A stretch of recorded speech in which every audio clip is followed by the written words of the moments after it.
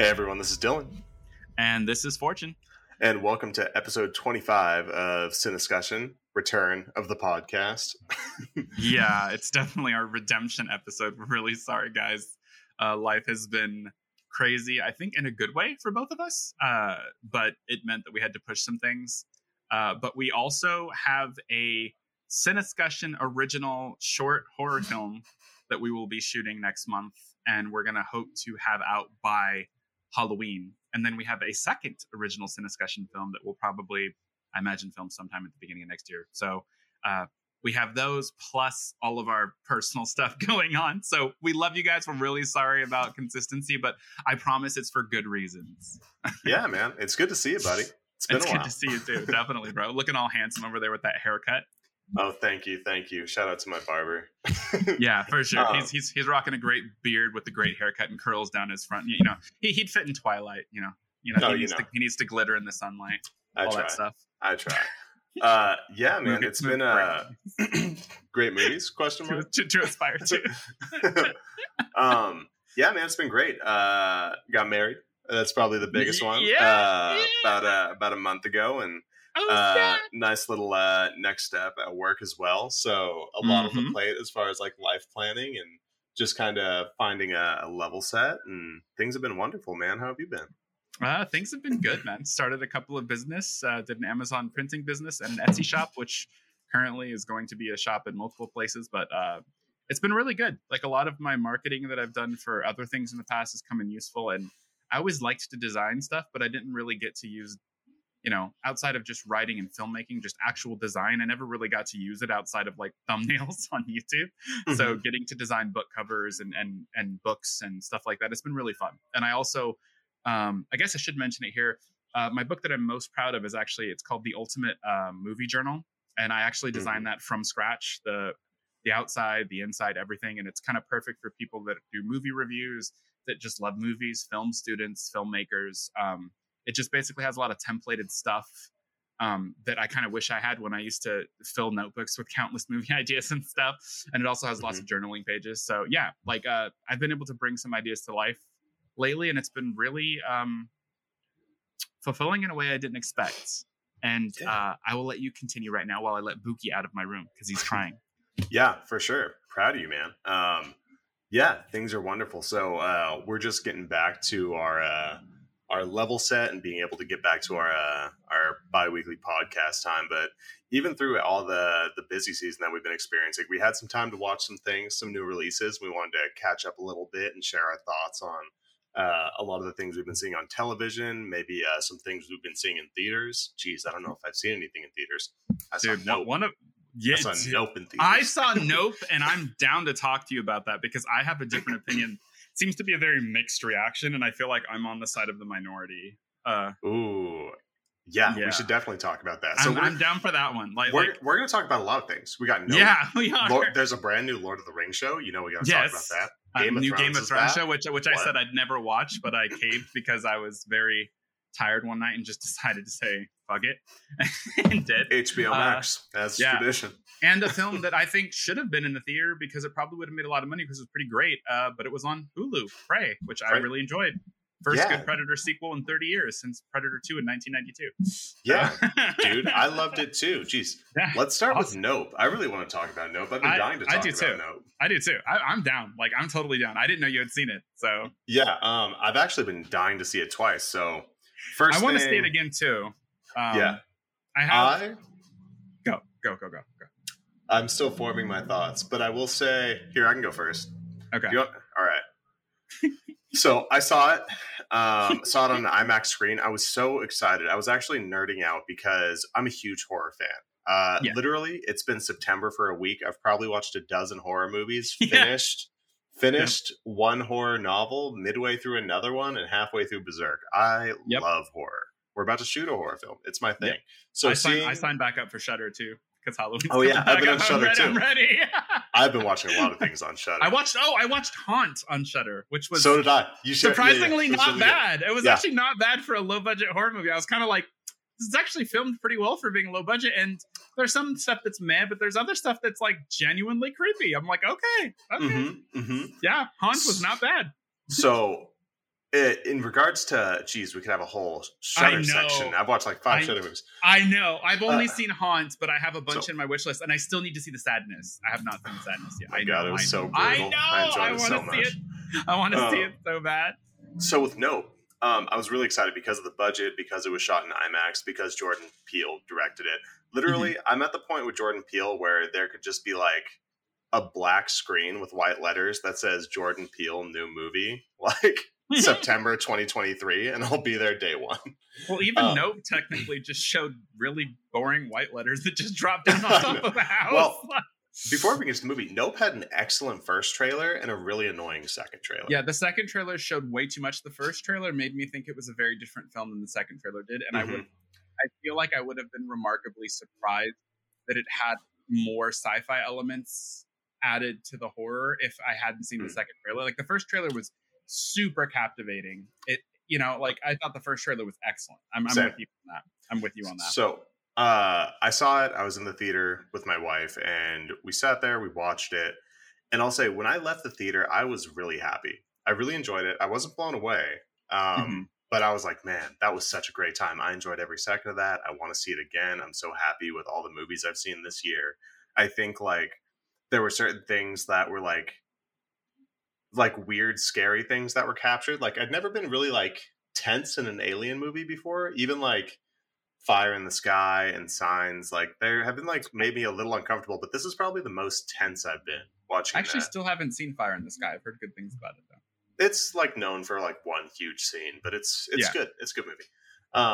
But this one, like I was tense. I was white knuckling through most of the movie. I thought all the performances were excellent. I really loved the story. I liked the ending quite a bit.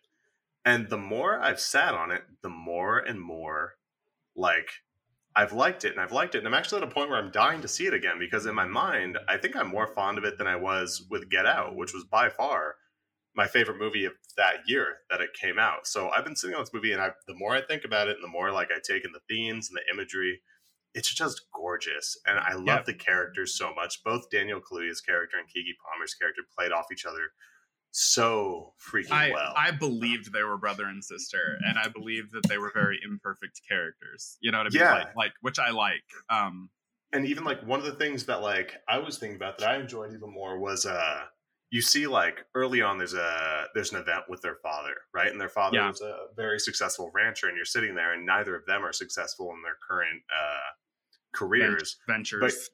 But you're seeing like Keke Palmer got all of their father's like exuberance and like showmanship and charisma, but not so much like that work ethic piece. And then Daniel Kaluuya's character got all of the work ethic and the ownership, but none of the charisma. And watching them play off each other, but have to like find success together in different ways. I loved it. I think a buddy of mine saw it the day before I did because I saw it I think Saturday. I didn't get to see it Friday, and he said, "I love Daniel Kaluuya's character. He's the epitome of." I'm not in the mood for this shit. Right. Yeah. Their intro scene on the movie set with the trained horse was wonderful. It was. Like, please don't step over there. Please don't step over there. Yeah, it was really great. I agree. So I agree with a lot of things that you actually said. For me, I thought the first and second act were kind of fantastic. And I felt like the third act was hit and miss. That's kind of where I felt like it had moments that were great and moments that were kind of like, I really didn't like that. One thing I'll give him full credit for, though, I love his willingness to make a creature that looks so different than anything else that we've ever seen before. Like he actually, even when I was waiting to see like the mouth, the fact that it's this different kind of, it's almost kite-like, it's like a living blimp. Oh, well, I'm sorry, but I mean, it's been out a while now, but we can talk spoilers. Let's go into spoilers. Yeah. It's like a living blimp, like, it almost reminds me of like if you took a hot air balloon and like some kind of fish or like flying crab or something like it's really interesting. And I really loved the scene where Daniel Kaluuya is running through the buildings at night and it's hovering above him and how it follows him as he's looking up. So you see it, good. You see it ducking. Scenes. Yeah, you see it ducking in and out of the clouds like a predator. Like I like that. And I also think that this movie to me also has a scene that is so good in it that even with some of the flaws of the third act that I didn't care for, and I say flaws, this is my opinion. I'm sure it's exactly what Peele wanted. But some of the things I didn't like about the third act, the end of the second act, when essentially the creature is throwing up all of the blood onto the house. Yeah. To me, that scene is so gorgeous, and the sound design, and it's so terrifying looking. To me, it's like something out of The Shining. Like to me, that scene reminded me of like the elevator blood sequence in The Shining. Like whether you like the movie or not, that one scene, I thought the build up to it and what was happening and the tension in that scene was magnificent. I absolutely love that scene, and I remember sitting there thinking, what a hell of a way to end out a second act. I was like, one thing I feel like didn't completely always work to me was the cutting back to the monkey. I felt like I understand what he's going for, but I don't necessarily know if it added as much to the film as maybe he would have liked. And then my other thing is I understand that there's a huge part of this film that is totally culturally mirror-esque, Black Mirror-esque in terms of the obsession with fame and capturing everything on attention. I mean, their entire plan is essentially to put it on YouTube and make a lot of money. I mean, you have the guy towards the end that essentially dies because he cares more about getting the shot and, you know, being filmed than actually listening to what's going on. But I felt like there were some things in the third act that took it a little too far to the point where I actually rolled my eyes a couple times. Like, to me, the film, the cameraman that, like, it's a cool shot, but the cameraman that like went nuts and filmed it all the way up. Like, I literally like when he started walking away, I was like, don't start doing this stupid shit. And then he walks up there and I was like, yep, okay. Like, I was like, the shot's cool, but I was like, I'm kind of like, come on, he's man. An artiste. Yeah. It's like you're going a little far with the subtext here. At this point, it's not even subtext. It's like banging on the screen going, obsession, you know? For me personally, but it didn't like kill the movie for me because there's too many good things. I think another thing that was kind of just unexplained that I personally didn't care for was, you know, when you see it open its mouth and it essentially eats people, there's this entire sequence that makes it seem like Daniel Kaluuya is backing up and luring it towards him to let his sister die, and it all happens with him. And then it turns around, chases her, and you assume he got eaten. And then at the end, he's just randomly alive for no reason. And I was like, it's fine, but it also seemed like it would have been better if he had died, like thematically. But also, it's also like it seems like there's no reason he should be alive, considering what we've seen it do and what we saw before she drove off. Like, it just seems like he's just alive because, you know. But ultimately, I have to be honest. I found myself more enthralled with the mystery and the scenes than I was in Us, for sure. And the weird thing is, even though I definitely think in terms of composure and stuff, Get Out is a better film, I found myself being as intrigued by this film as I was in Get Out, just in a different way. Like, I was actually very like, I definitely I think it does have some things that certain people would consider huge flaws, because on Facebook it seems very I feel like a majority of the people I know, when I recommended it, did not like it at all. I've heard that too. Yeah, and the funny thing is, the funny thing is, especially with the third act, I can 100% see why. If you ask me, I think the movie has flaws, but I felt like what I liked about it, I liked a lot, to the point where even if it's an imperfect movie, the experience of it, when I walked out, I felt like I got an experience I hadn't gotten before, and I enjoyed it immensely. So for me, I liked it more than I disliked it, so I'm happy, if that makes sense. And I think it definitely showed off his skill as a director. Whether you like the movie or not, I think his skill as a director is on display in that film. There are some really interesting sequences, and there's a lot of creativity too. So I appreciate that film a lot. Like, I liked it. So that's kind of where I stand. Something I agree with a lot of your points, except the I don't know if you came to the same conclusion like that I did with like Gordy and the monkey scenes, but when I first watched it too, I was a little confused about the Gordy scenes and the cross cutting. But what I came to, and what made me appreciate the movie more, and I think this is what he was going for, I'm pretty sure, is that through the experience of like the sitcom story with the family on the TV set. So for anyone who hasn't seen the movie, there's an old sitcom. One of the characters now runs pretty much almost like a circus or a show in the desert. Yeah. He's a survivor of a chimp attack. There was a trained chimp on this movie set he played a young child in the family, and the chimp was part of the sitcom. It was part of the family. And one day, a balloon pops on the set, and there's the chimp goes crazy and starts killing everybody on the set. And him and only one other person survived the attack. He's the only person who's not disfigured. Anyway, watching what was going on within that set in regards to the themes of the movie is they're literally working with like something that can kill them. Like it's an animal, it's a predator. Yeah. And it's literally a trained monkey. Like it's subjugated, like it's expected to do what it's told. It's like living in the confines of like their expectations, and it's afraid. And then one day the balloon pops, right? And then it freaks out, right? And it's killing anybody who makes eye contact with it. So it's mirroring exactly what's going on with the alien in that movie. Exactly. Everybody's trying to subjugate it. It's no like it's not a coincidence that the alien looks like an eyeball. You know what I mean? No, kind of like flying over and attacking anybody that makes eye contact with it. So like the way all the characters I also feel like the reason, like the method for it starting being the balloon makes sense too, considering the kind of anamorphic shape of the alien and everything. It seems like that was very deliberate as well. Like I could be wrong, but it seems like it. So yeah, I think so too. So like seeing the way that like the survivor, Steven Yeun's character, is like surviving off this tragedy, and that's like all he's known for, and he's making a living off it. So many people do that with their like 5 minutes of fame or whatever they can get on camera. And he's essentially taking a dangerous animal that he secretly knows about, which is the alien, and he's showing it off for like I totally get it. It lends itself 100% to the entire like the huge subtext of like abusing something for fame, like which is a huge part of it.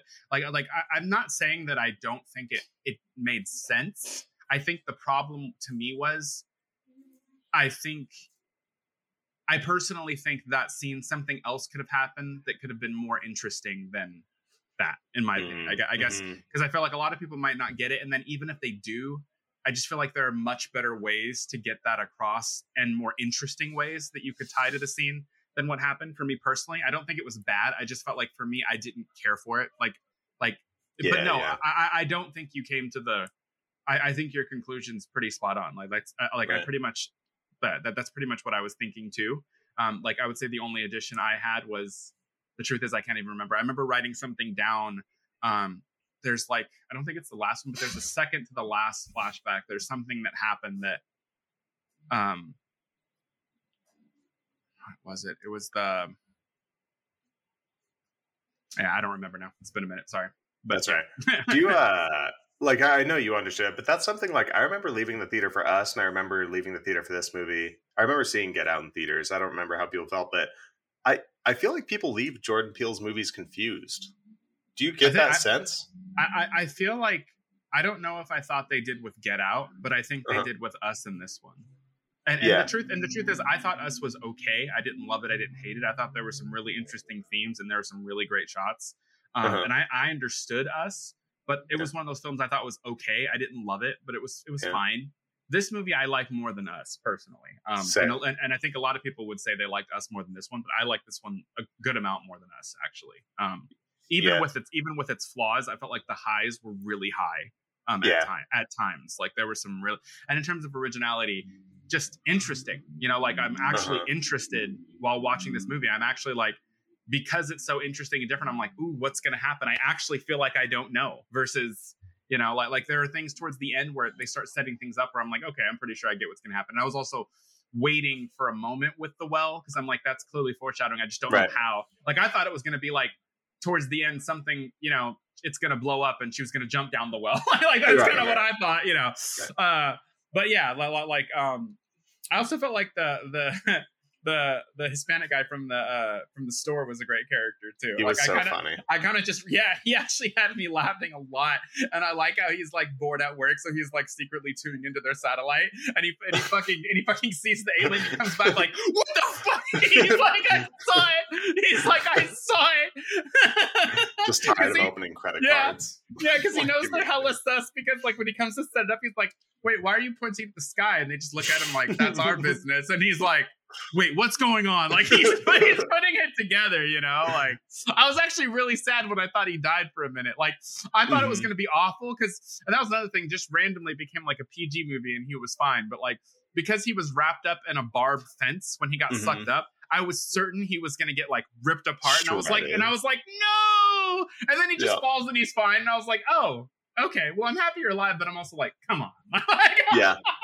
Funny enough, like from like a structural standpoint, I have the same beats of criticism with Us that you have in this movie. I'm like, man, I love the first two acts. Then the third, it starts getting shaky, and like by the last shot, like when you saw Daniel Kaluuya's characters live, I saw all of the like clones holding hands, and I was like, what the fuck? Dude? Yeah. If you want the truth, I kind of felt that way about the second and third act of Us. Like Yeah. I was kind of like, and in the beginning, I was already like, everybody wants a twist. I already know what the twist is going to be. But like, I was literally like, I think Easy one.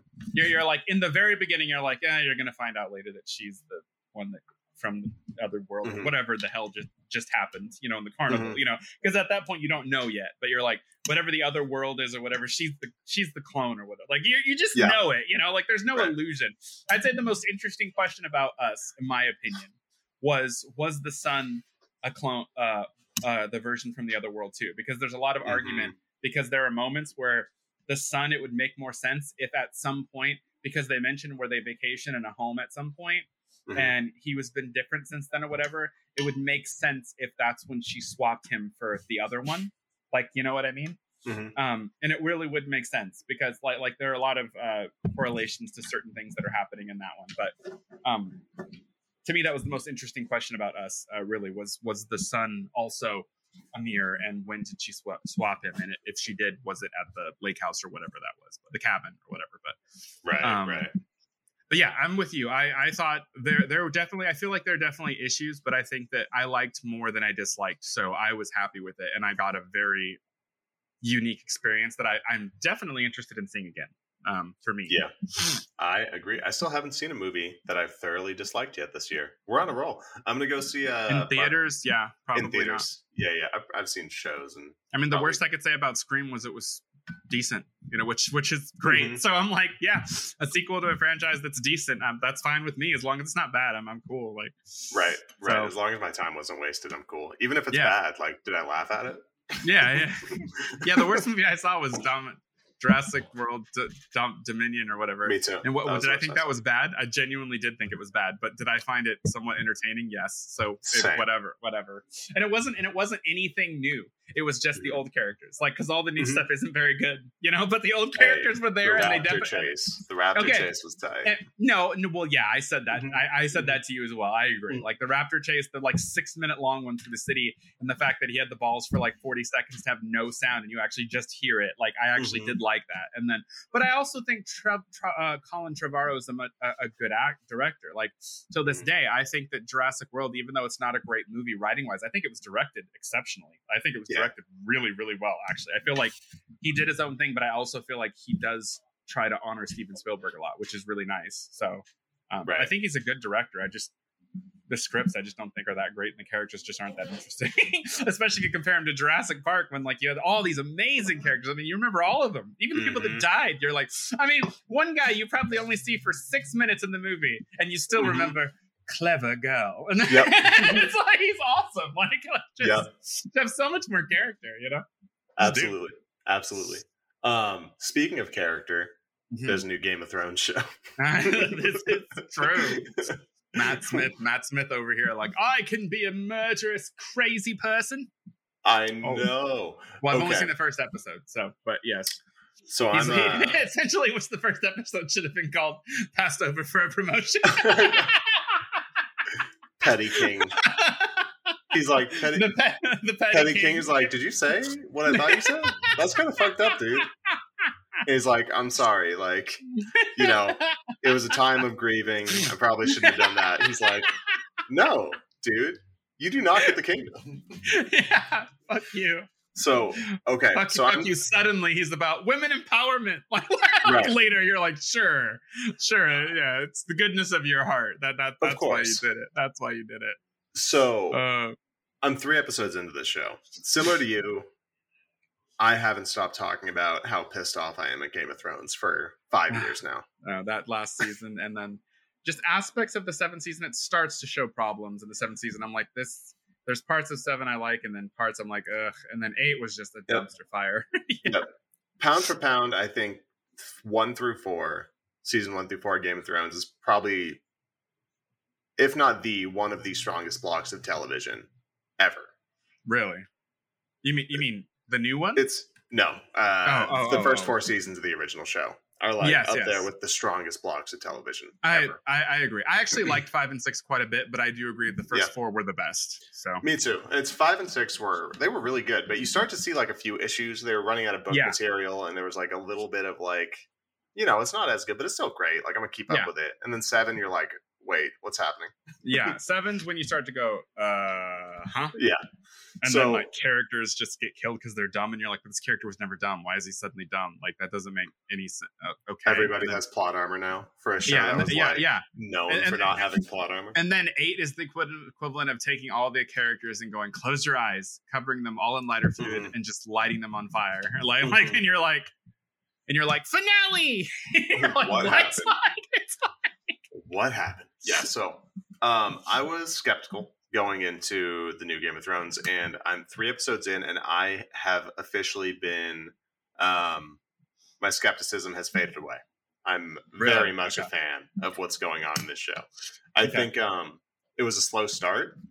The first episode was slow, but it was solid. I didn't dislike it. I just wasn't like, I don't love any of the characters yet or anything, but like it's well made, it's solid. I wouldn't say anything bad about it. It's just I just don't know if I'm drawn in yet, if that makes sense, Right.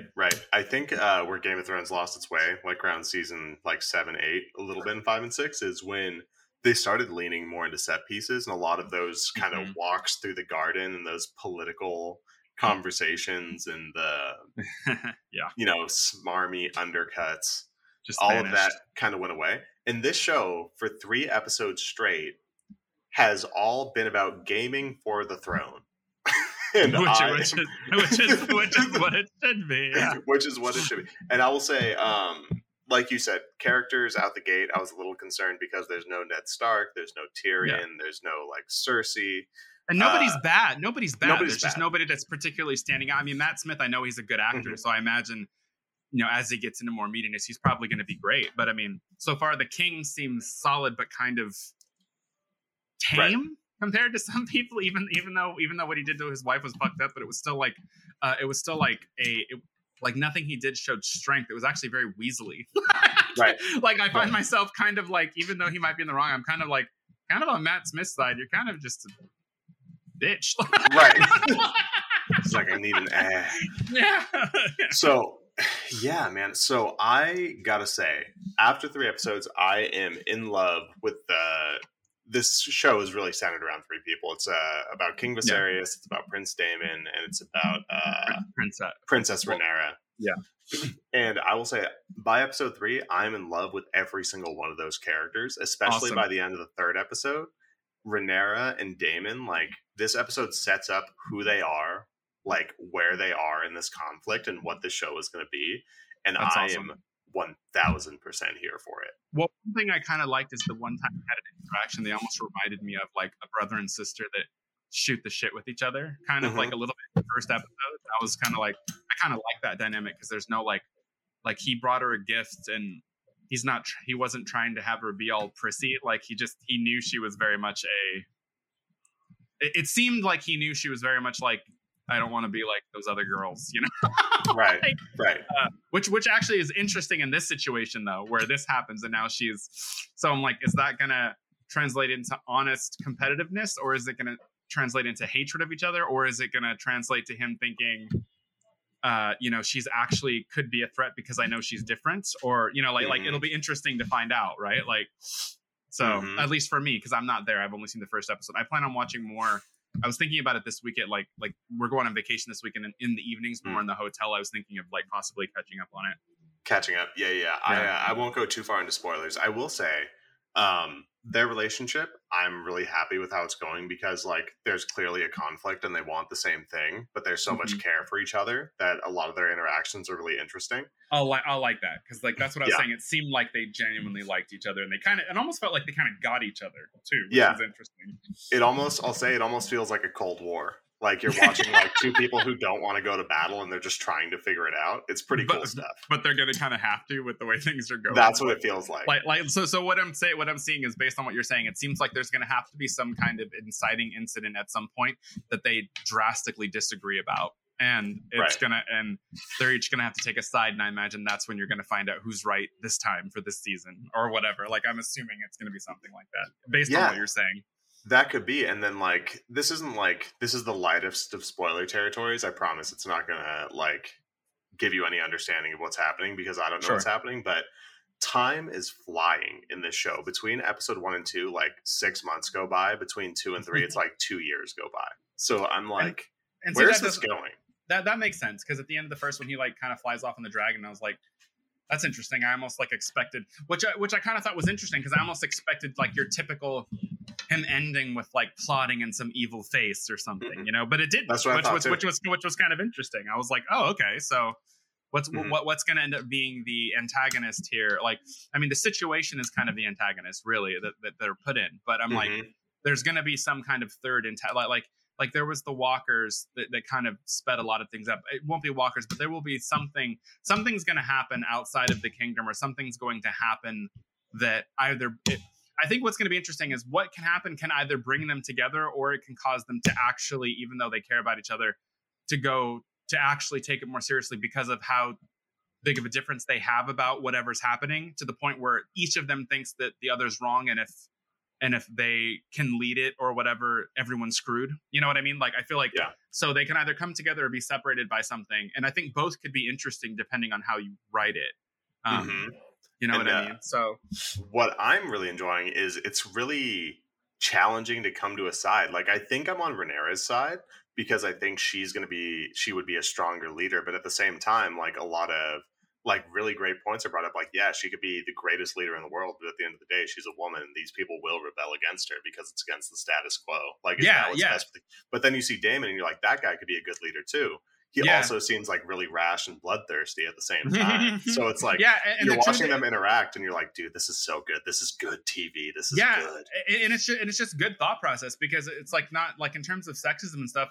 The environment that they're in that world is very sexist. So you're not wrong that like they could rise up above her against her just because she's a woman, and she could be the best leader in the world, and they could be a bunch of idiots and not care. You know, like it's a total thing that she probably always has to watch out for. So if I were her, I would kind of get Littlefingerly and make sure I have the right people next to me that secretly are willing to do away with anybody who like I wouldn't say that like to be evil. I'm saying like if there's any like secret assassination attempts or something like surprisingly, you know, they're like, it doesn't happen the way you think, and then you're outed, and then you're taken care of. You know, like I would have something like that. Like, because she's going to need it, because it's true. There are a lot of people that don't like that she's there just because she's a woman, which means you're going to have different people plotting to take her out over the next few seasons, probably, just because, for one thing, they just don't think she should be there just because she's a woman. And then if she ends up actually doing a good job, it's going to make things even worse because they're probably corrupt as fuck, and they're going to want to get rid of her, right? So I will say, you probably saw this a bit in the first episode, but it feels like Otto Hightower is kind of taking this like Peter Baelish approach. He's kind of the guy like whispering in people's ears. Is Otto the one that sent his daughter to go? Yeah. The moment he did that, I was like, I hate you even more. Like, I was like, you're a shitty Littlefinger. Like, I was like, Littlefinger was a piece of shit. But I loved that character because that actor played him so well, and he was so smart and devious. Even though he was awful, you almost had to respect how smart he was, right? Yep. You are just a fucking like knockoff Littlefinger that I hate right now so much. Like when he sent his daughter, I was like, "You piece of shit!" Like I was like, gaming. They're gaming. Yeah, I know, and I love that the king just like, I don't know if the king knows exactly, but I like that the king just like let her read him a story and was just like you know, like it's like I just lost my wife and you're coming to my bedroom. Like, really? Oh my god! Just wait till episode 3. This shit gets bananas. Oh, I bet. Like, and the worst part is I knew what the fuck was happening with the baby. Like, I knew it was coming. They were like, "Oh, we can oversave." I'm like, he's gonna show that he's a piece of shit and he's gonna do it. Yeah, the king. Yeah. And when it happened, I was actually laughing. I was like, I hope it's a girl. Like, literally, was like, I hope it's a girl just so that you did all this and you're a piece of shit and you're still gonna get another girl, which is fine. But guess what? You just killed your wife for nothing. Like, I'm almost sad that he got what he wanted out of it. Like, I'm like, you're just such a piece of crap. And I saw it coming. I was like, you bitch. And then all of a sudden he's like, you have to make a choice. I was like, yep. And this is Game of Thrones, so we know what kind of choice he's gonna make. Pretty much, yeah. It's like, so, you asshole. As soon as I thought I was out, they pulled me back in, man. I'm like back on the Game of Thrones, looking forward to Sundays. People are like, hey, you want to do this Sunday night? No, I do not. No, I do not. Well, all right. Well, you've inspired me, because I planned on watching it at some point, but you've definitely got me a little bit more excited about watching episodes 2 and 3. So I will, because like I said, I thought it was solid. I wasn't like, I was like, I'll get to it, but I'm not like drawn in yet. And until I'm drawn in, it's kind of like, oh, I'll get to it at some point, you know? So. I felt a little bit about that way after the first episode too, but I'll say 2 was better than 1 and 3 was better than 2. Got it. Okay. Yep. Okay. So segue while we're talking about like, magical time periods. Another huge show, probably the largest show financially in history of the world, actually aired on Amazon. From what I read, Better Call Saul. Yes, I actually have something to tell you about that. I guess while we're here, about halfway through a second season, and I kind of took a break. So for me, here's why. Okay, here's why.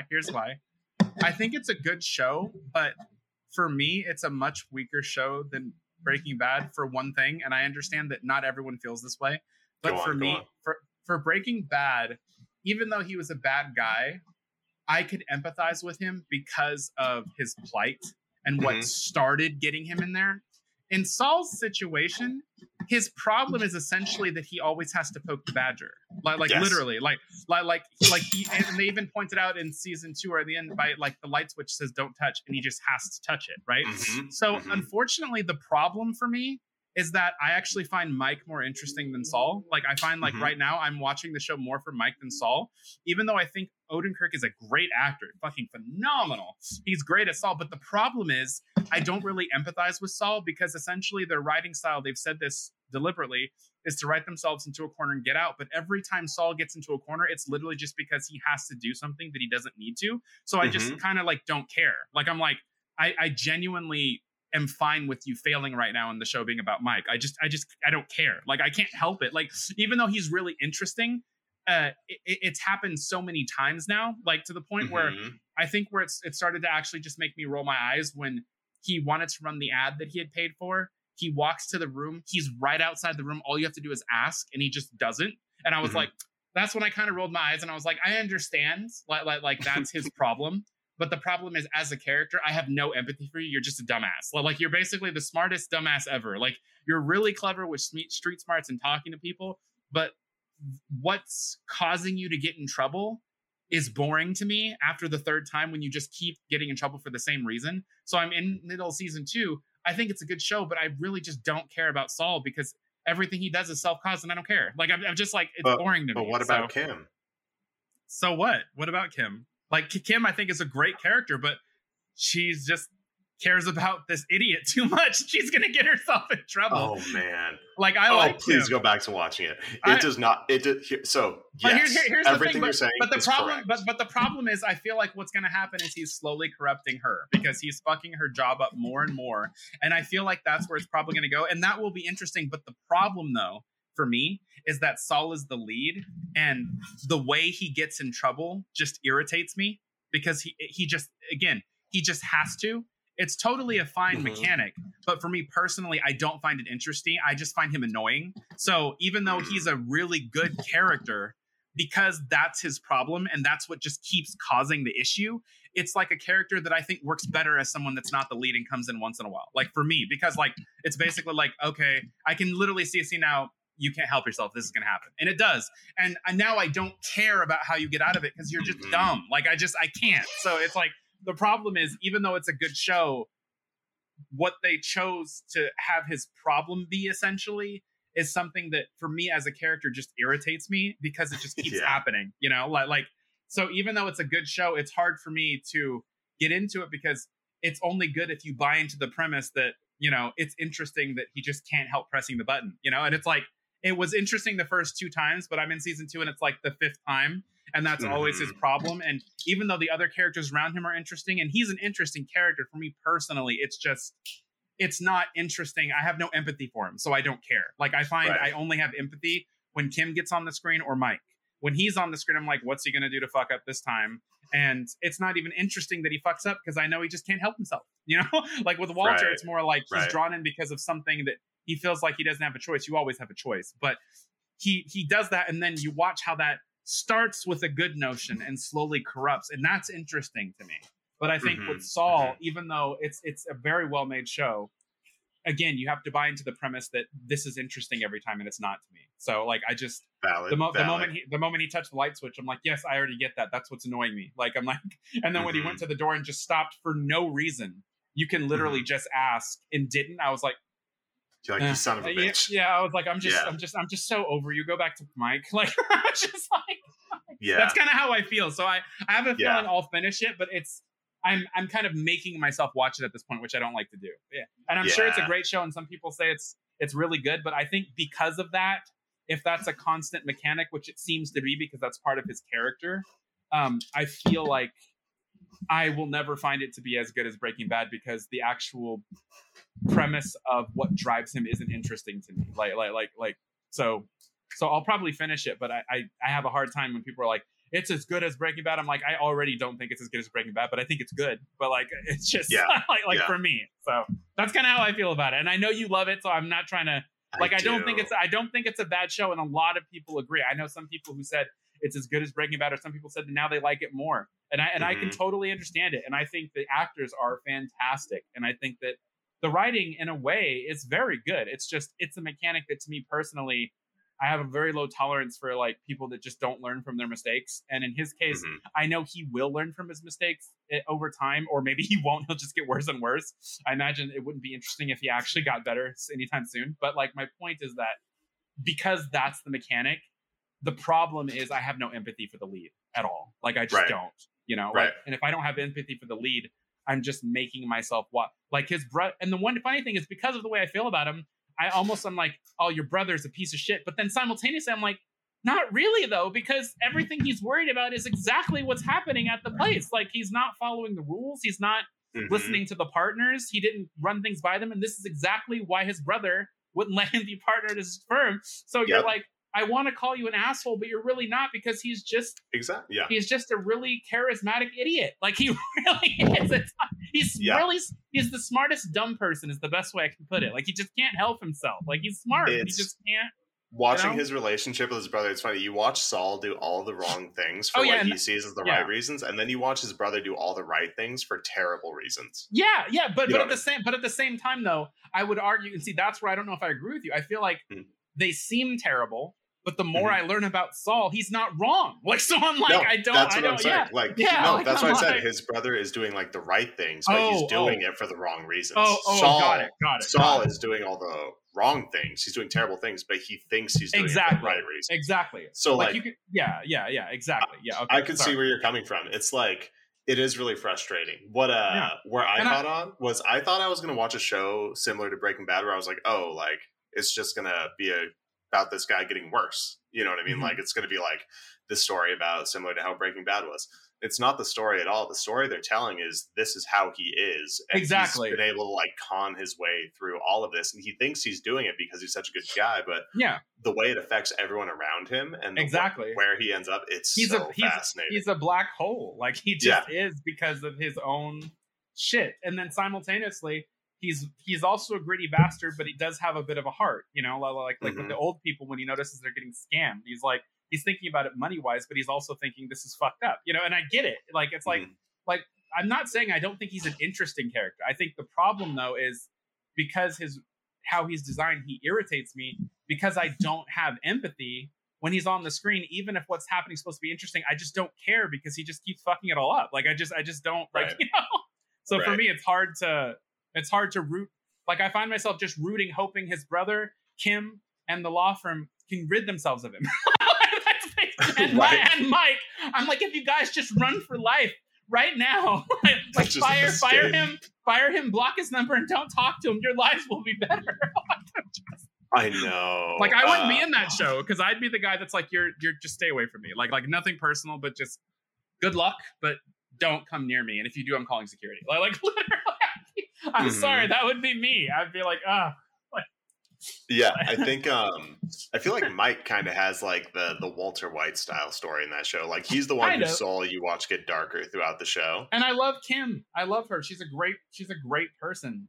You know, and I see how her protecting him is just fucking her up, and it's because she loves him. It's because she loves him, and I know he loves her too, but he can't help. And then I love it just even legally because like I like the law, right? Because I like to write. Yeah. When he's talking to her and he tells her that he had the guy doctor the tape, I'm like, you don't tell her that because like now she can't. She cares about the law, so she's brought on the witness stand right now. If she probably will be at some point or something, she will literally have to decide if she is going to commit perjury or not.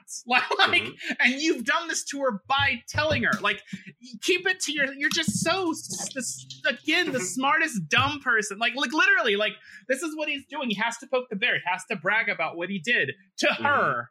It's like it's the same thing over and over again. Like it's driving me nuts. I'm like, Are you near the end of season 2? I don't remember. The last thing I remember was I took a break. Like I said, I just was like, I'm done for a while. And it was I think that was the last thing I remember. He got in trouble for the video. He told her about the guy that he convinced to make the pie video. Yeah. And then she got in trouble for something, and she's now in like the basement trying to get herself out by trying to bring in new clients. And he ran the ad, got in big trouble, told her it was fine, and then she found out it wasn't. And If it's not too far. And then the last thing I remember was he ran into the guy in the bathroom that he used to work against all the time, and he's even though it's shit, he realizes how much better he's doing than this guy. Yeah. Right now. If it's not too far out, I like season 3, episode 5. It's called Chicanery. And it's kind of like, what was the moment in like Breaking Bad where things like really kicked off? I think season 2 started to get really good. I think season 2 was, the moment when Walter let Homegirl die in the bed, so that That's right. That was like a moment where you're like, oh, that was like the turning point. That was like when he crossed. That was like the equivalent of L in Death Note episode 2, where he's willing to kill the guy in the chair even though he didn't do anything wrong. It's like you just crossed the line. Yeah. I would say this show's version of that event comes in season 3 very early on. It's like the 5th episode. It's called Chicanery, and it's just an avalanche from there on out. Just get to 3-5. If you don't like 3-5, move on. It's not for you. Get to 3-5. That reminds me of what was it? It was if you don't like it, but then fine, move on. But you're wrong, and I hate you. Yeah, exactly. Exactly. That's how. If you want the truth, that's how I feel about Buffy. Like, if you you can skip. Just watch episode 1, 7, and the finale of Buffy season 1, and then season 2. Get to an episode called Surprise, and then Innocence. If by the end of Innocence you don't like it, then that's fine. You have the right to not like it, but I hate you, and you're wrong. And you're wrong. Absolutely. And it's like that is your right. You also have no taste, and you're culturally blind.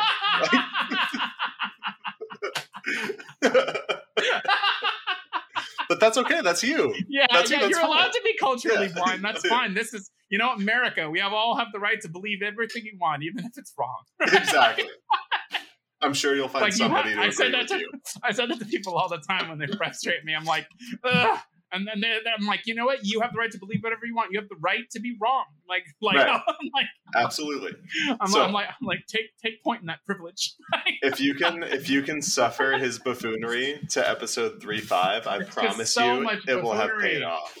And so much buffoonery, it just ruins everything for the characters I actually do like. Just wait. It doesn't go the way you think it goes. It doesn't go the way you think it goes.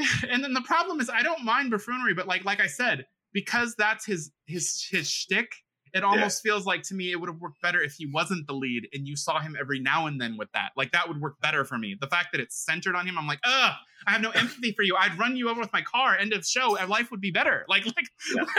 That's what I feel like when this show came out. People were like, "Oh yeah, there's going to be a Breaking Bad spinoff, but it's going to revolve around the comic relief lawyer." It's like, oh, that sounds pretty funny. No, it's not. No, it's going to be a very all. serious character drama. It's very depressing and frustrating, actually. Exactly. Like what? Why? Why would they do that? And now, 6 seasons in, especially. God damn, those last 4 episodes. I was just... I've heard they were so good. They fucking did it again. A lot of people were like, I like it as much as Breaking Bad, which I never thought I'd say. So. I'm in that camp. I like it as much as Breaking Bad. Never thought I'd say it. I believe it. I'm glad you like it. Like, I don't judge it. I feel like it's a well-made show. Vince Gilligan is a master of his craft. It's just... And like I said, I don't think it's poorly written. I'm not saying it's a bad show. It seems like a very good show. It's just there are certain things you just can't get into, and the mechanic of how he keeps getting in trouble just irritates me. So I have no empathy. That's the problem. Like, for me personally, I promise I will try to watch more of it. I plan to at some point. I just needed a break. Yes, I understand. I was like, I can't. I was like, what's going to be next? He's going to see a pencil sharpener, and it's going to cut to him looking back over and over again until he has to stick his pinky in. I like, Jesus. You're going to turn it back on, and it's immediately going to be some bullshit. Yeah, exactly. I mean, he's going to keep looking, and then he has to stick his pinky in it, and somehow ripping his pinky off affects Kim. I don't know how, but it will. Right. Like it's just it will. It will. It will. It always does. Okay. So Lord of the Rings. Okay. I would apologize to everyone listening, but I'm not sorry, so I don't want to lie. Like that was a fun conversation. No, I hope you guys were fine with it. So, all right. Jasmine and I bought the Last of Us remake for The Last of Us 1. It's one of my favorite games. And did it come out already? It came out, yeah. So we started playing it. It's one of my favorite games of all time too. We're winding down for the night, and I was like, "All right, baby, do you want to watch The Last of Us? Should we play that, or do you want to watch Lord of the Rings?" She was like, "I want to play The Last of Us." Said, "That's fair," because the conversation around the show has been very similar to The Last of Us 2, overwhelmingly negative for stupid ass reasons. Wait, really? Because it seems like a lot of people I know have liked it, but yeah, the negative has been dumb. It's like, why are these elves black? I'm like, why does it matter? It's like, it's ruining the thing. I'm like, yeah, but also when it was written, my favorite is like Tolkien is rolling in his grave. This is absolute, like, how could they not stick to the source material? None of y'all have read the books. Stop. Yeah. You know what I mean? Stop. I'm like, this sounds like people that hate black people. That's just my opinion. But like, exactly. Like, what about them requires them to be like, it'd be different if there was something that really goes against them, but it doesn't really. And it also, you have to remember the era when things are written, they're kind of written with how that era looks. So if you're adapting it to reality, I don't think it matters. Like, how does it change the story much at all? It doesn't. It's literally just visual aesthetic. It's at that point, like it shouldn't matter, right? Like it shouldn't matter at all. So I do think like culture and skin color of a character can matter when they it can. matters. They when can. It matters. If something takes place in Czechoslovakia in the 1920s and you put a black person as lead, it's going to be kind of weird. Then you're That's like, weird. Yeah, wait, huh? We're not. We're in Middle Earth. Yeah. We're in a fantasy land with elves. It's the dumbest thing, bro. There's a lot of that. I've seen a lot of like review bombing and a lot of like negativity towards the show. Yeah, I heard they even put a halt where the reviews won't come through for 3 days on Amazon because of review bombing. Like, and they said it's clear that it's review bombing because of the pattern of it. So I would say I'm a huge Lord of the Rings fan. Huge. I know you are. So back to the story. So I was like, how about we watch the first episode of Lord of the Rings? And then if we don't like it, we go play Last of Us. If we do like it, there's a whole another episode. We could watch Lord of the Rings for 2 hours. We're like, cool, let's do that. Yeah, and I know Jasmine loves Lord of the Rings too. She's read the books as well, right? Absolutely. Yeah, she's seen the movies more times than I have. Yeah, she's a huge fan. So we started, and I will say immediately, money's on the screen. Show is gorgeous. Best looking show visually. Yeah, visually ever. It's very pretty. Yeah, visually it is gorgeous. Cinematography is gorgeous. Visual set design is gorgeous. Visual effects good too. Yeah, gorgeous. So we watched that first episode, and we didn't end up playing Last of Us that night. We went to the second episode too. It was good. Mm-hmm. I will say if I had to give it a number score, just because I want to like talk about how I felt about it, because I didn't think it was perfect. I'd say it was like a cool 8 out of 10. Yeah. For me, it was like a 7 or 8. Yeah, that's pretty much where I put it. I think what I love about the show I love being back in Middle Earth. I think. Oh, me too. The visuals and the music and the you also got to see the Elfland, which was cool because I didn't read the books, so I've only seen the movies. Right. So I know I've never actually gotten to see or anything. Like I just know about the land across the water. You know, like I never read anything. I read The Hobbit. I didn't read which I guess technically is the first book in the Lord of the Rings trilogy in the original set. But I've read The Hobbit. Right. I never read Fellowship of the Ring, Return of the King, or Two Towers. So yeah, I'm kind of like lost in what was in the first episode and what was in the second episode. So I hope I don't spoil too much. I'm just going to talk about the first episode ends with like the meteor crashing. The first episode also has Galadriel accept the crown. They send her away on the boat to go back, and she does like the Grey Haven. And this is the first episode, so spoilers, guys. But they're on the third episode now. So, but yeah, she jumps back into the ocean and doesn't go at the end of the episode. So I imagine the second episode she's gonna be swimming back. Got it. Okay, so yes. So also, homeboy, her friend met the weaponsmith that he admired so much, and he said he had a project for him. And then they also found a town that was burning. The other elf with the woman that he's clearly in love with found a town that was burning. And then the halflings found... Oh, I guess I saw the first 5 minutes of episode 2 because the halflings found the guy and brought him back. And the one girl really doesn't want to bring him back, and the other one does. Right. So I saw that. Okay. I saw that moment. That's all I saw. So, I'd say my biggest concern going into the show, and it was kind of swept away, even the first scene, I was like, oh no, this is what I was scared of. When they said that we were following Galadriel as a young elf warrior, I was like, first off, Galadriel is dope. I have no problem with you I love working Galadriel, with that character. My concern was having one of the elves as a main character is not very emotional, and they're superheroes, so that takes away a lot of the tension. Yeah, so, they're very stoic and kind of shielded, right? Right. Yeah. So when I was watching that first scene of them going through the ice caves and fighting the troll, and she backflips over it and cuts his head off, I was like, oh no, damn, this is gonna, comparing it to Lord of the Rings, because unfortunately I have to. I'm if you look at that compared to hobbits trying to get a ring to a volcano, the sense of danger is completely different. You know what I mean? Yeah. So she's a great warrior. It would be like Legolas being the lead. You're probably not as worried that he's going to just get wrecked. Yeah. But that being said, her lead performance is excellent. Her arc doesn't seem to be revolving around the action scenes and the combat. It seems to be revolving around her kind of following a path that she believes in and getting revenge in kind of a world that doesn't want her to do that. And I love the line when she said that when they were trying to convince her he's gone, which I'm sure she's correct about that he's not, but they were trying to convince her, and she said, then why is he not gone here? And I like that there's this emotional, like you said, that there's a revenge kind of thing going on there for sure, which does blind her. So technically, even though I'm sure she's probably right, their reasoning isn't necessarily wrong to think that she could be lusting for something because she'll never be resolved in it. You know what I mean? I feel the amount of time that's passed. It's been 100 years. It makes sense that it's time to put it away. Even though we live a very, very long time, this is a long trek, Galadriel. Right. So I really like her story. I love the Harfoots, the new hobbits. By far, my favorite part of Lord of the Rings in the first place. Are they supposed to be the ancestors of the hobbits? Is that what they essentially are? Okay. That's what they are. Exactly. Because that's kind of what I thought. They almost remind me of if you took the hobbits and made them more and I don't mean this disrespectfully, but like traveling gypsies, like kind of like that, because essentially traveling gypsies, they move around, they're nomadic, right? Because the hobbits were kind of set in Hobbiton, right? But they seem like they kind of pull out in areas and just set up, they seem more nomadic like that. They kind of remind me of something like that. Yeah, and similar. I love the little town where they're we have certain rules that we follow and we survive as a group, and if you want to be a part of this community, this is how you have to live. And then you have this rebellious little girl who has a sense for adventure, who's breaking all the rules and wants to go out and run into the forest and find that own adventure. Already absolutely in love with that character. Really excited. And then you mentioned, the meteor falls from the sky and there's a whole thing going on there. Yeah. So she kind of finds her adventure in that way.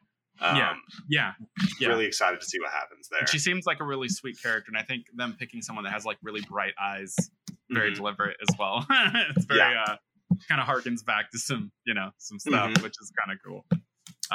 Bingo. And then well, one last thing. I'm sorry. No, you're fine. I was hoping there's also what's the other elf's name? Just remember, I can hear everything that if you hammer the table with your hand and stuff. Oh, sorry. Just let you know. Shit. What was his name? Arondir. Is that the elf that's clearly in love with the human woman? Yeah. So I was excited for him because I thought he was going to have this buddy cop thing going on with the other elf he was with in the beginning, but then it he seemed like that in the first episode. I was like, oh hell yeah, that sounds amazing. But then he cuts off and like goes and finds the human woman and uncovers like the plot within this town, and things get really interesting there. Which that I don't know about. So yeah, I don't know what it is yet. Good. That's why I was trying to keep it vague. I was like, there's a plot in a town. I'm like, it's on fire, so there's clearly something going on, but that's all I know. So right. And so there's. Sorry, go ahead. I was saying there's some interesting things going on there. All in all, I'm like pretty excited about where the show is going. I don't think Amazon is going to do everything in its power for it to not fail, because when you like market your product as this is the most expensive thing ever. $1 billion, like for it's like, okay, so if it fails, you're $1 billion idiot. Like it has to succeed. Right.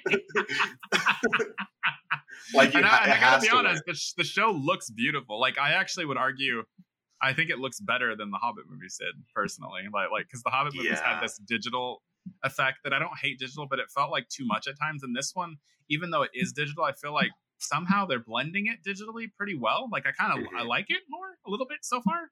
But that's just me. Yeah. So I mean, so far it looks pretty good. I mean, but I think with everything, you can have all the money in the world. Ultimately, it's going to come down to writing, right? Like character arcs, whether you do well with tone in certain scenes as well. Like all that stuff's going to matter. So I guess it just comes down to if they go somewhere interesting. So far, it seems like they have a lot of pieces that could end up being very interesting. So I mean, we'll see. Yeah. I would say that as far as like character work goes, sorry to compare them. I mean, they're on at the same time, and I love them both. But Game of Thrones takes it by a long shot. I think Game of Thrones character work right now, similar to the original show, is just incredible. That being said, like the cultures and types of like people you see, I would rather spend all of my time in Middle Earth watching that world than I would like the Nine Realms. What's it called? Westeros. Well, like the Lord of the Rings world is like your favorite of all time. I mean, you love that's like your favorite series, so I get it totally. Yeah. And I have to say, if you're interested in checking it out, Wheel of Time is actually pretty decent. Until like my only gripe with that is like I felt like the final episode doesn't feel like a finale. It feels like it has a finale moment, but overall, it's like almost like an episode I would think of before the finale happens. Like to me, the finale feels almost like it's both climactic and anticlimactic at the same time, if that makes sense. Like that's the best way to put it. But there is some good. I mean, I don't think it's I know how good it'll be overall, but like it definitely has some good moments in it, and it's a pretty solid show. I like my gripe is just the ending is kind of disappointing for a final episode. And it seems more like a setup for the second season, which is irritating because I'm like, each season should feel like a complete arc, and it kind of just feels more like that whole season could have just been half of a season if that's where you're going to end it. You know what I mean? Like, even though it's 8 episodes, it just kind of ends where it's like, oh, this is getting interesting. And then you're like, wait, that's it? And then you're just moved. Okay. You know, like, so that's kind of my only gripe about that one. But I would also argue there's a couple characters in that one that are decent characters, but the acting is fine, but nothing that blows you away. If that makes sense. Oh man. Did you watch Sandman? No, not yet. Woo! It's good. That's a good one. That's a good one. Good. See, I actually bought the Audible book like 6 months ago, and part of me is like, should I read the book first? But now the show's on, so I'm like, of course, being pulled towards it. So I'm like, I loved it. I thought it was really good, especially for a Netflix show. Good. I was like, oh, another Netflix adaptation. I haven't read the Sandman books, but whenever it's a Netflix adaptation, I'm like, grain of salt, you know. I don't know. I think some are good, and just some are just very generic too, though. Some are good, but like Death I haven't Note. seen Death Note. Exactly. It's like a graphic novel or like anime adaptation. Like you hear Netflix doing it, and you're like, sure. I don't know. For sure. Especially, I like I said, I haven't read the book, so I'm not sure how true it stays and how happy book fans are with it. But I will say, I was really happy with the show. Like really happy. I can't wait for season 2. Well, yeah, I know like a lot of people I know put Sandman as like one of their top 10 favorite books. It's actually how I found out about Neil Gaiman, is because so many people had mentioned that I looked it up, and that's how I got his name, and then found out some of the other stuff he had written. So years ago. So and I've heard the casting for the Sandman was really great. If you've read the book, like they were saying, the casting it felt like was really fantastic. From what I've heard. So it's on my list. Like I said, I've been really busy with the businesses. Like pretty much so much of my time has been like marketing and designing products and things like that. But like I'm definitely going to be I'm putting the time in where I can. Like I said, I saw the first episode of Lord of the Rings and Game of Thrones, and I'm going to try to finish more of Game of Thrones soon here. So nice. So So as far as fantasy shows go, I know Sandman now came in. Lord of the Rings, Sandman, Game of Thrones. We're eating pretty good. Yeah, as fantasy fans, we are spoiled. Yeah, so far I've been pretty happy with even just some of the random movies I've seen. Like I said, even just some of the horror movies were decent.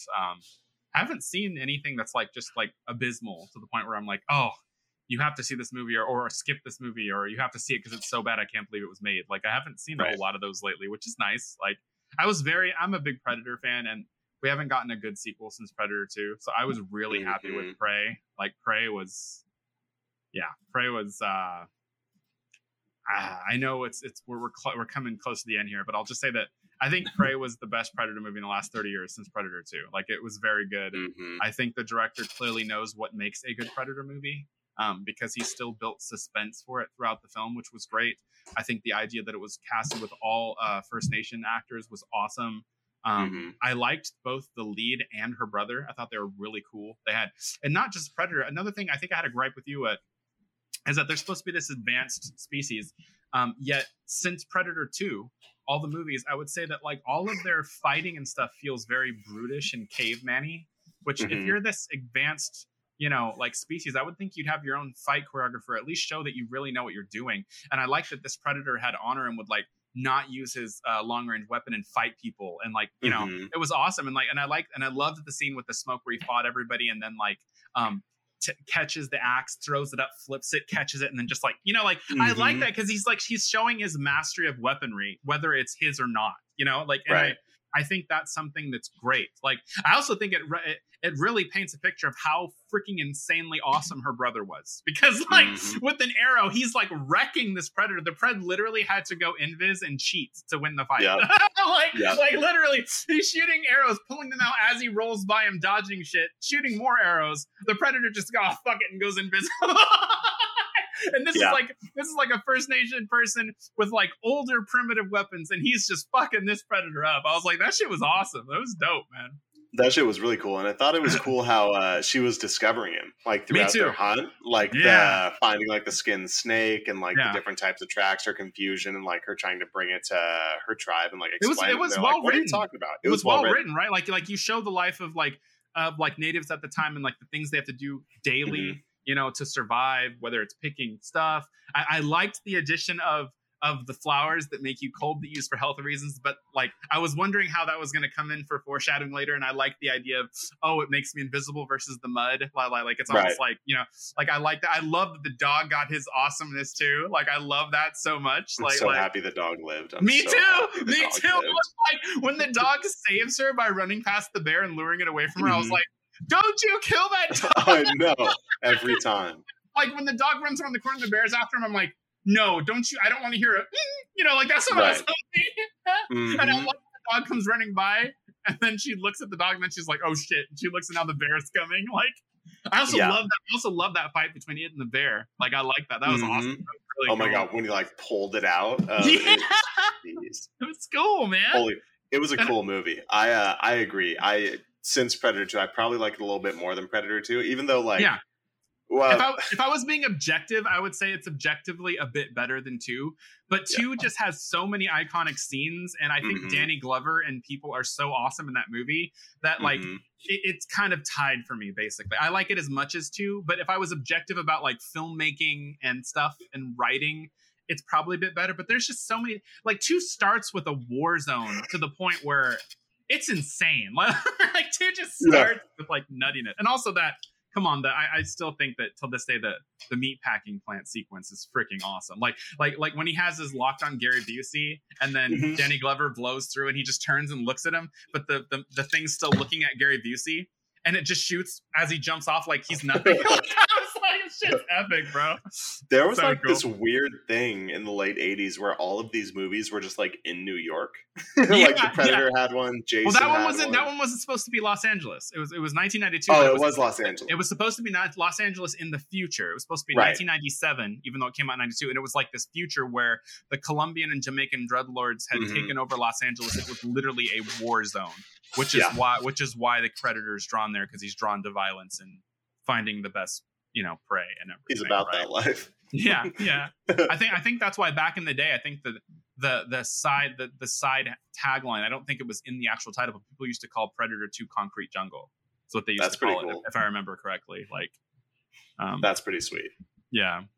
Yeah, I agree, man. Especially for a movie, it's the first movie I've seen produced by Hulu, so like I went in with low expectations, and I was really happy with it. Right? Yeah. While we're here, before we wrap things up, I just want you to know another. Oh no, it's a Prime original. Sorry, but the Prime original 13 Lives was fantastic.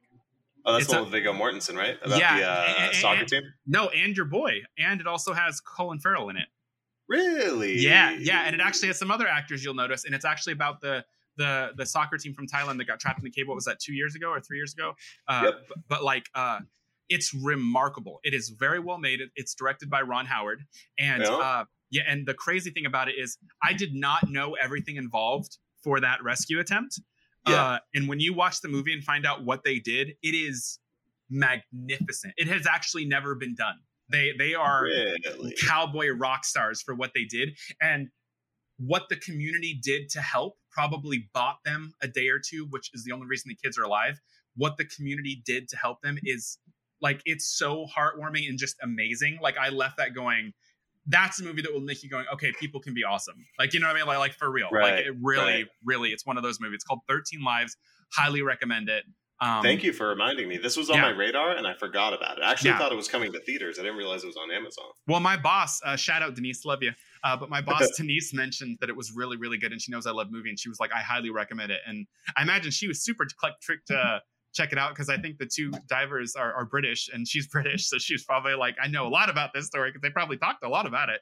But if I'm correct, there's text at the end of the movie that said, over the course of this incident, there were 5,000 people from 17 different countries that flew in or came in to help for free, just to try to help out, to get the kids out. And what different people did and came up with, because the situation's really interesting, and it happens really fast. Like it starts immediately. And when you realize all of the problems that occurred, it's more than just one thing. You realize why it was an impossible rescue. That's why what they end up doing is like remarkable. And I don't know, do you know the story of how it ends? Because I don't want to tell you if you don't. No, don't tell me. Well, then I won't tell you, because like the ending's just remarkable. That's what I'll say. Yeah, maybe I'll watch that tonight. It's really good. It was very good. Cool. Good recommendation. Thank you, sir. Of course. Yeah. So yeah, for those of you listening, 13 Lives, it is a Prime original, I believe. Viggo Mortensen and Colin Farrell are the leads, but it also has Joel Edgerton in it. It has a few different people in it. A really good cast and very well made. So yeah, highly recommend it. Sweet. All right, man. Dude, it's great to see you. This has been a blast. Yeah, it's great to see you too. It's great to be back, everybody. We're sorry about the time away, but we promised it was for good reasons, and hopefully one of them around Halloween you'll get to see. Hell yeah. Yeah. Hell yeah. Also, Dylan's first time acting, so this will be fun. Hell no. Hell no. We'll do our best. It's going to be great. It'll be good. Don't worry. Confidence is key. Don't worry. We'll do a bunch of takes till we get the good one. We're going to pull a David Fincher. Sounds like a win to me. All right, man. All right, my friend. I will catch up with you soon. Everybody, thank you so much for watching. We'll catch you next time. All right. Sounds good. See you guys next time. Thank you so much. See you next time on Sin Discussion. Bye.